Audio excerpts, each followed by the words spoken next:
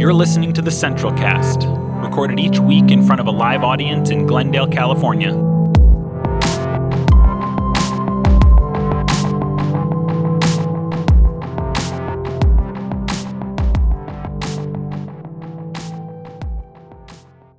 All right, so we just finished reading the book for book club by Christina Cleveland, God is a Black Woman, and thank you so much for Jen for leading us through that.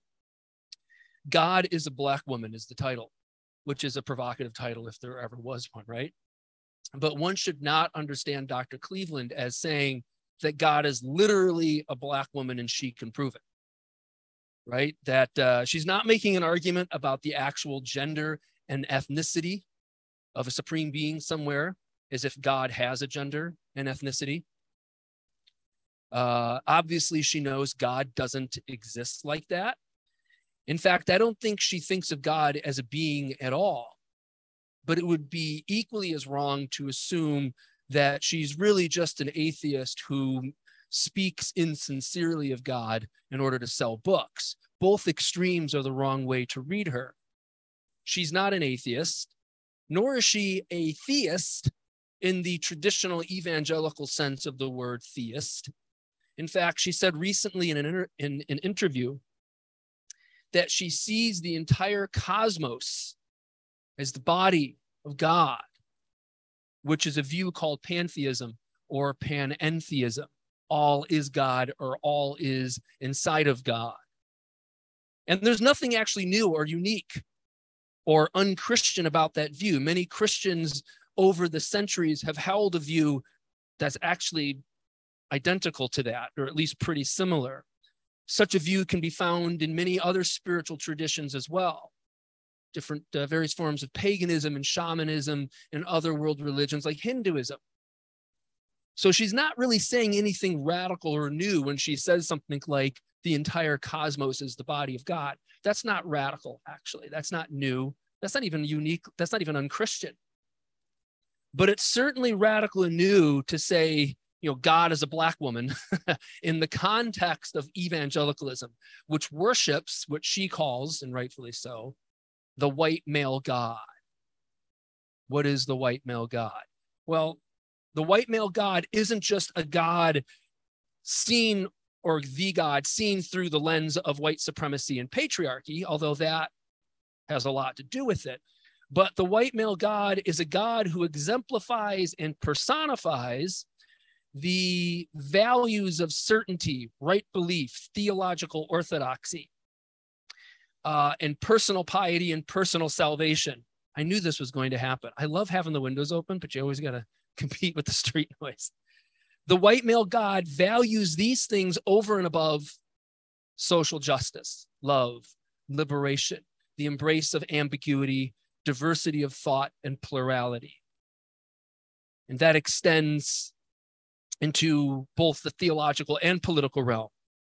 The white male God values these things over and above social justice, love, and liberation because the white male God is primarily concerned about preserving social hierarchies, power, authority, and control. And again, that extends beyond just the theological and into the political and the social.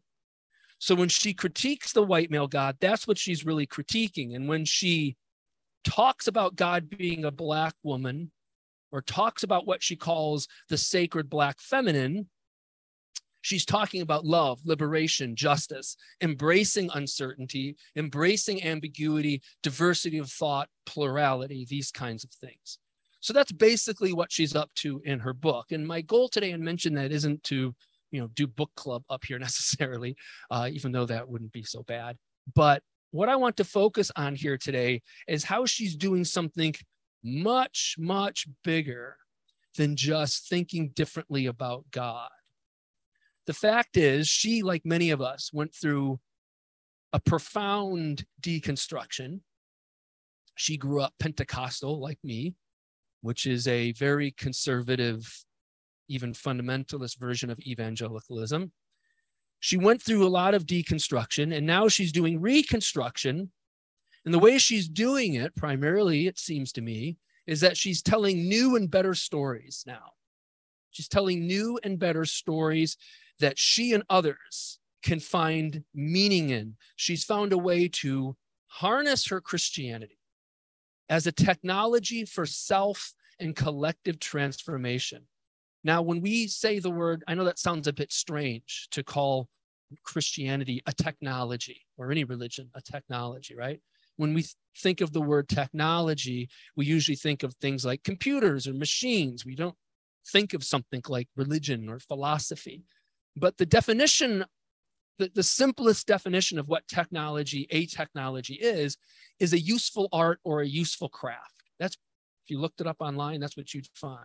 Technology basically just means a useful art and a useful craft. And I think that's a great definition of what our spiritual traditions are. They are useful arts or useful crafts in the endeavor of creating meaning and creating collective and self-transformation. And what's more important than crafting and creating meaning, or crafting and creating things that help with collective and self-transformation, right? The problem is we can lose sight of all that in deconstruction. Deconstruction is a lot like chemotherapy or radiation therapy, in that it can cure you of cancer and give you a new lease on life, but it can also kill you, so to speak. Too much chemo or too much radiation is as dangerous as the cancer itself. Now, that's not a perfect analogy, but it's close to what I mean. Deconstruction is a wonderful thing, yes? It's a healing thing. It's a liberating thing. But if taken too far, it can easily rob you of any sense of spiritual vitality, any sense of connection to something bigger than yourself, something transcendent or sacred or divine. It can leave you feeling like a hollow shell of your former self. The solution, I think, is to do what Christena Cleveland is doing and what many others are doing. She's constructing new stories that work for her and others. Or she's taking some of the old stories and making them work, because there's so much about them that's profound and meaningful and life-giving and liberating and healing.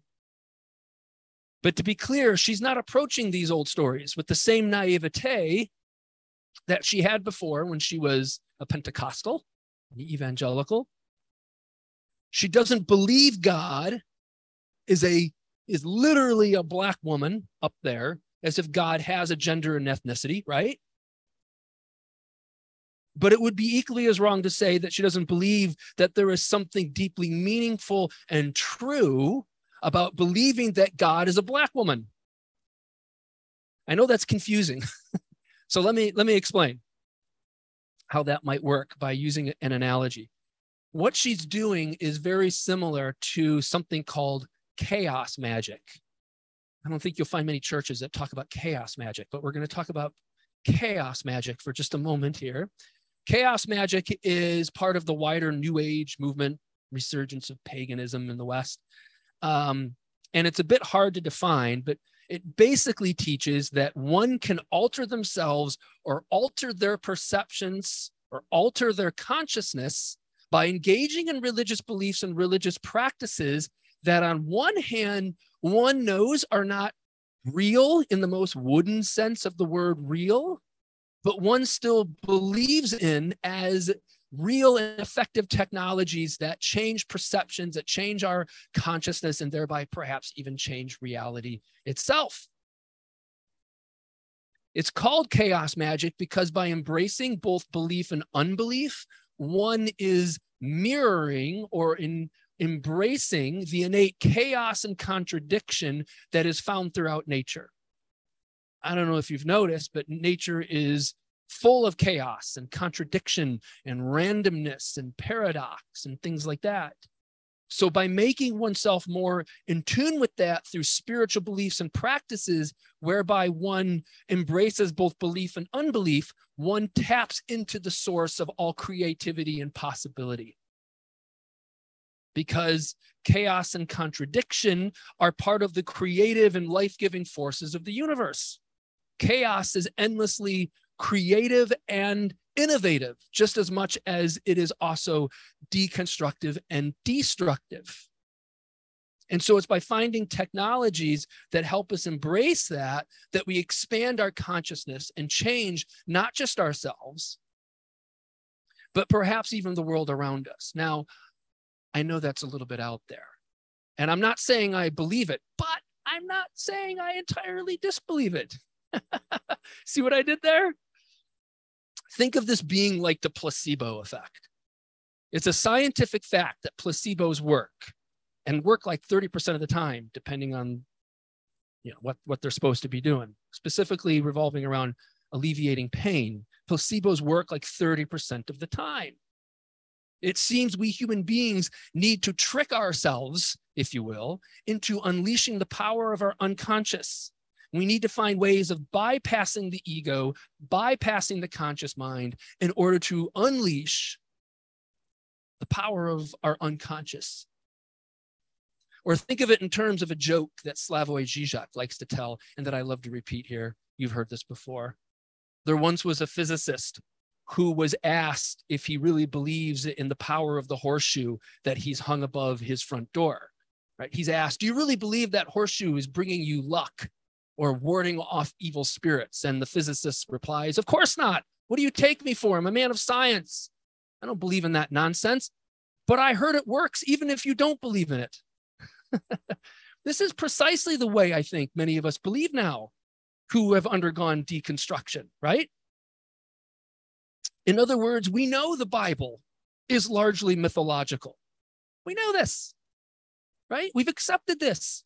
When we know that religions, not just Christianity, but religions in general, are human constructs, but we believe something about it works anyway. Thus, our unbelief, hear this now, our unbelief actually allows us to believe and believe on a deeper level. This is the dialectical dance between belief and unbelief. And dialectics is an important word to hear this morning or to understand. Dialectics, or the dialectical, means a coincidence of opposites, the interplay and the harmony that exists between things that are seemingly contradictory. Things like atheism and theism, belief and unbelief, deconstruction and reconstruction, chaos and order. These things exist in a kind of harmonious relationship, despite seemingly quite contradictory each other. This, and understanding that the way, in fact, that they're like two sides of the same coin, atheism, theism, belief, unbelief, chaos, order, deconstruction, reconstruction, understanding that is called dialectics. And it is, I believe, a mind expanding, a consciousness expanding understanding. It's a liberating and life-giving. It's almost like magic, I would say, in the way that it expands one's consciousness. So these things are actually deeply related and dependent upon each other. They're two sides of the same coin. Such a dialectical understanding of ourselves and reality itself bypasses the conscious mind and unleashes the power of the unconscious. And I think that's a big part of what Christina Cleveland is up to in her book when she says God is a Black woman. And she talks about things like the sacred Black feminine. Now, for those who are still confused by this idea, and who could blame you, of how do we believe in that which we also know is fictional? How do we do that? I think it helps to know or to understand that you are already doing this all the time anyway. This is what it is to live in the world. We are living in an entirely fictional world. Consider this for a moment. And by that, I don't mean that we're living inside of an artificial simulation like the Matrix, although who knows, right? But that's not what I mean. Setting aside the sci-fi parts of that claim, we are living in an entirely fictional world. Think about it. What does it mean to be white? What does it mean to be Black? What does it mean to be gay? To be straight? What does it mean to be masculine, feminine? What does it mean to be an atheist, a theist, a Christian, a Buddhist, a Democrat, a Republican, a conservative, a liberal, an American, a Peruvian? What does it mean to be human? We think of these monolithic identity markers as being grounded in something more real and true than just stories people came up with. But that's really all they are. They're just stories that became culturally agreed upon as meaningful and true. And I'm not saying that they're meaningless, untrue, or irrelevant. Rather, quite the opposite. I'm saying they're absolutely meaningful and true and relevant, but they are made up nonetheless. They are products of human imagination nonetheless. They are fictions. They are stories that we created to give our world structure, to give our lives meaning, and to help us negotiate life. So we are already immersed in a fictional world to begin with. We already believe in all these made up things, whether we know it or not, we do.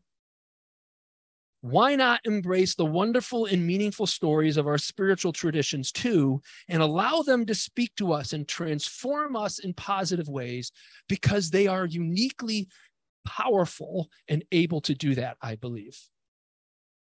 You know, when you're reading fiction, you don't have to keep reminding yourself you're reading fiction, right?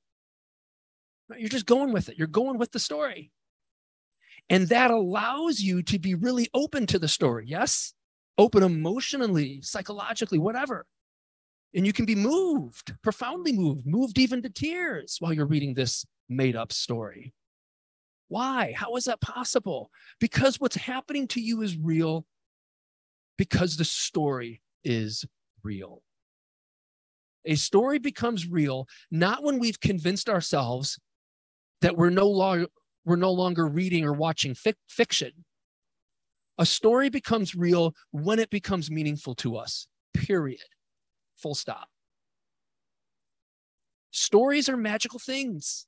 I believe that. Stories are magical things because they shape us and they shape the world. Why shouldn't we think of that as magic? Why shouldn't we think of storytelling as casting spells? I think that's exactly how we should think of it. I think that's the best way to think of it. Our religions and spiritual traditions are the best way to articulate what it is to live in story and to have our reality, our lives defined by stories. It is magic. It is casting spells. It does alter consciousness. It does alter reality. These stories we believe in and create and gather around and create community around. It absolutely is magic. These stories have immense power. They are powerful technologies of collective and self-transformation. Let's honor them as such. Let's see them as such. They are meaning-making systems, we might say as well. Let's not lose sight of this. And I think that's really the heart, the real power of what Christena Cleveland is up to in her book. And when she says things like, God is a Black woman, she really means it. And I think we should as well. And who knows, maybe our stories point to some metaphysical or transcendental reality that is rightly approximated in metaphors like God, the sacred, the divine, the source, the one, the great spirit, Brahman, whatever you want to call it. If you don't like a certain metaphor, change the metaphor. Perhaps the reason why every culture since the dawn of humanity contains such stories is because we are intuitively aware of this presence, this transcendental, imminent, emergent, whatever you want to call it, presence.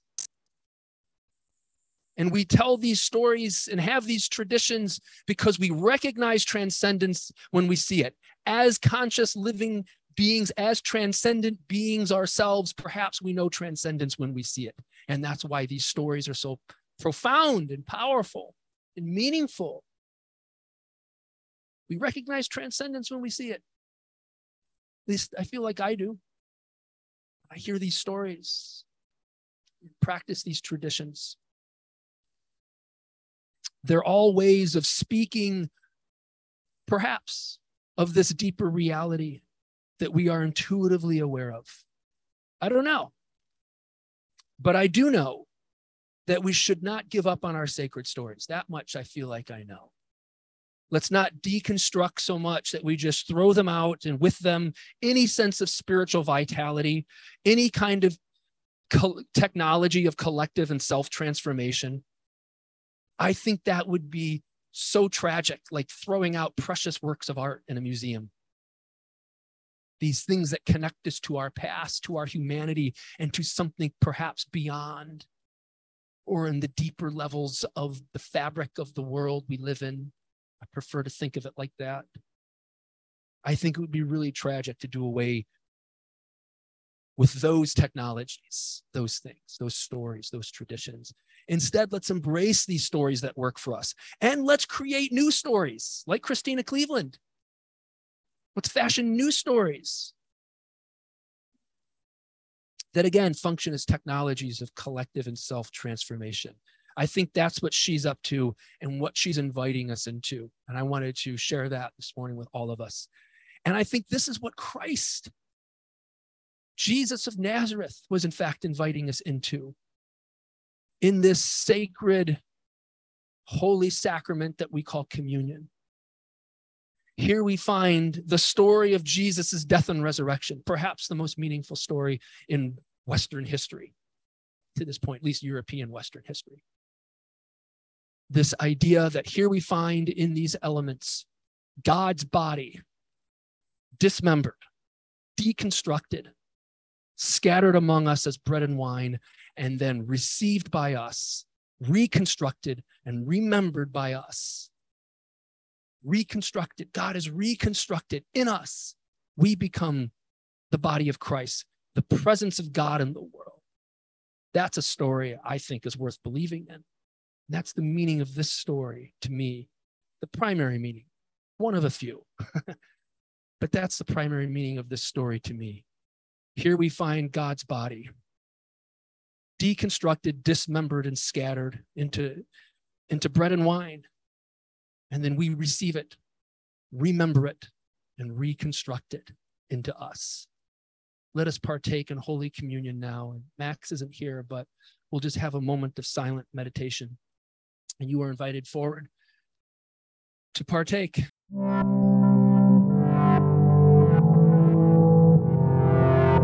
Each episode of the Central Cast is followed by an interactive discussion. If you'd like to participate in recordings, or if you're interested in exploring progressive faith and theology for a postmodern context, check out centralavenuechurch.org. Here's this week's unedited discussion.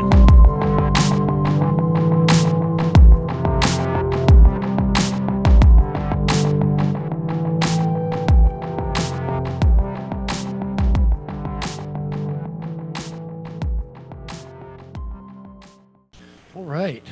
Well, it's such a good book, Jen. Thanks again for picking that out. I've been waiting to deliver this talk for weeks. I had prepared this like weeks ago, and I was so excited to give it. So thank you for inspiring me with that book. Thank you to Dr. Christina Cleveland.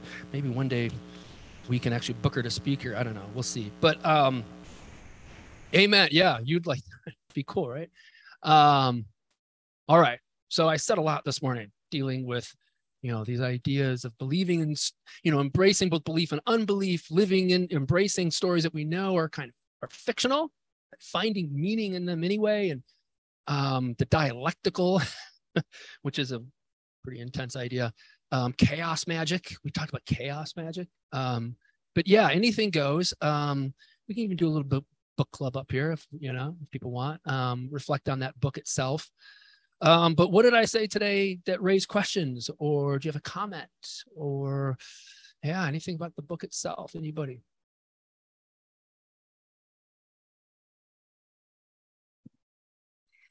I think one of the things that she really focuses on as the difference between white male God and sacred Black feminine is that she is immanent. She is God with us. Father Sky God is transcendent. He's out there somewhere away from us, higher than us, better than us.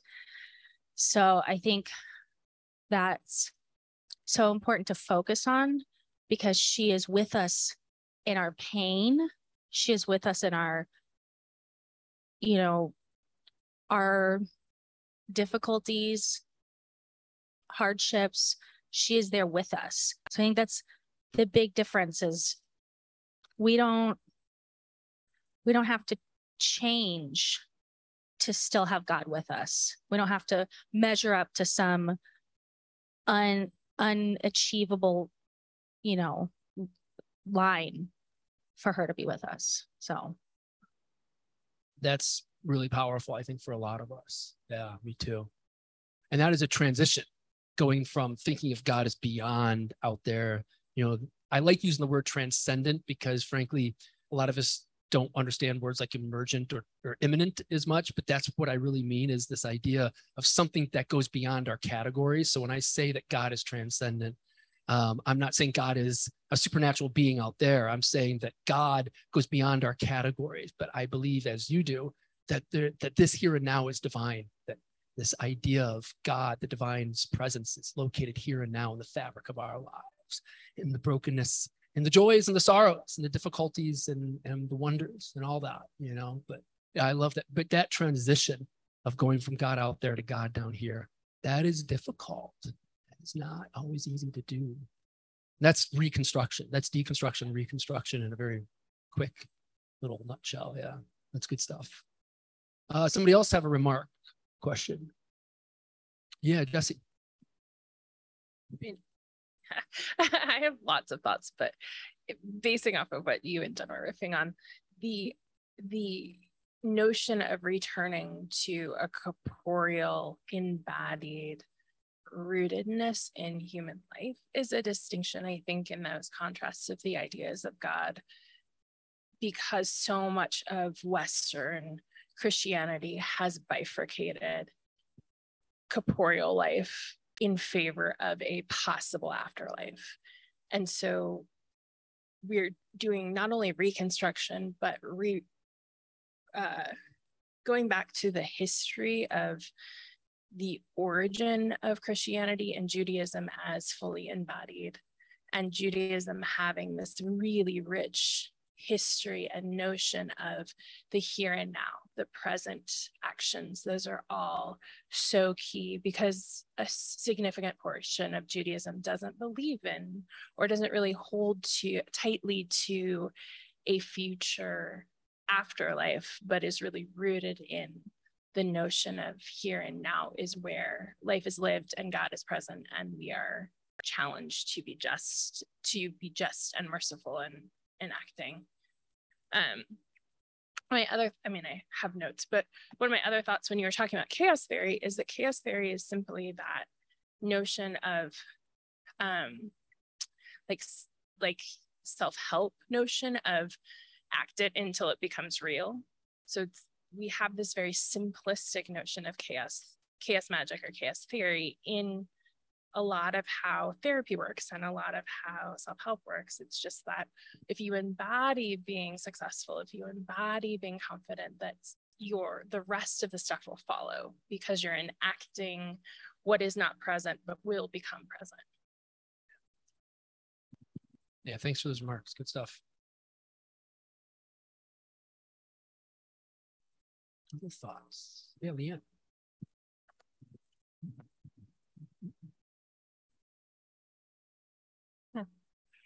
Yeah, so I was thinking about your comments, Aaron, about like, what is it actually to be feminine, masculine, Black, white, American, etc. And I attended this workshop at a yoga studio back when I was in New York, and something that was presented to me, which I thought connected, was when you take a car, you look at a car and you say, that is a car. If you were to take that car apart and lay all of the pieces on a lawn, you couldn't point to any one item and say, that is the car. And at what point, when assembling those pieces, does it become a car? And I think that that's a really interesting way to think about the self, that we have this monolithic, I am this, I am that. But if you take apart its components comprising this statement, this notion, it's like, where does that begin and where does that end? So just something a little, it's like kind of like a koan. It's like a little bit of a mind bender, but I've been thinking about that analogy of a car, of like these aspects of the self and of what we conceive to be ourselves or something else, or what it means to be X, Y, or Z. It's not as monolithic as we think it is conceptually. So found that interesting. Thank you for sharing those thoughts. And it definitely leads into those places, yeah, where we think about ontology, right? These questions of being. What does it mean to be? What does it mean to exist, to be human, right? How do we define those categories? It opens up all of that. And then we realize, well, these definitions of being, these definitions of self are contrived and they're constructed and they're products of our imagination, which can be both unsettling, but also really liberating and freeing, and an invitation for, endless possibilities and creativity. And that can be wonderful. But the initial, at least in my experience, the initial experience of that revelation is like, those who increase knowledge increase sorrow. Ecclesiastes chapter 2, the more you know. Yeah, interesting stuff. Yeah, other thoughts about the power of story? I'm curious to hear if, this idea of embracing the power of story and thinking of story as kind of like magic. I don't know if that means anything to anybody, but a lot of storytellers in this room. This is a town built on storytelling and fabricating reality, which is to say creating real reality, This is a town of storytellers. Yeah. Are there any other remarks, thoughts? Yeah, Jesse, let's go again.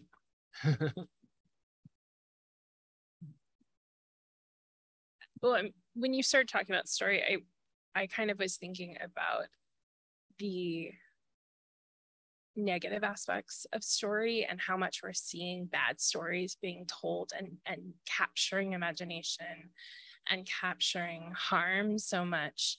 And that made me think of like one of my research areas in cults. And the reason people don't like cults is because they're telling a different story that alters people's reality. And people become so rooted in that, what technically is called the high control group, because cults is a moniker and you're not supposed to use it as a religious studies major. But high control groups, which can be political or religious or multifaceted, like we see with QAnon, that it's got a bit of religion, a bit of politics, and a bit of like weird conspiracy theory happening. But one of the reasons it's so hard for people to leave these high control groups is because of how powerful the story and attachment theory is functioning in their relationship to the leader, the storyteller, the story crafter. And I think that's something, that we see both positively and negatively in our culture. And that's part of where we're starting to see people like Brian McLaren and Gareth Higgins, who are progressive Christians who have left evangelicalism, trying to tell better stories, trying to counter the harmful stories that have been told in evangelicalism. Thank you. Yeah. Anybody else? Okie doke. Well, let's conclude as we do usually, or always now, I guess, with our collective benediction that we say together. Let's say this now. As we go from this place, we commit ourselves to the path of love, honesty, and humility. We dedicate ourselves as Christ did to the cause of justice and the courageous embrace of this life, this world, and each other. Amen.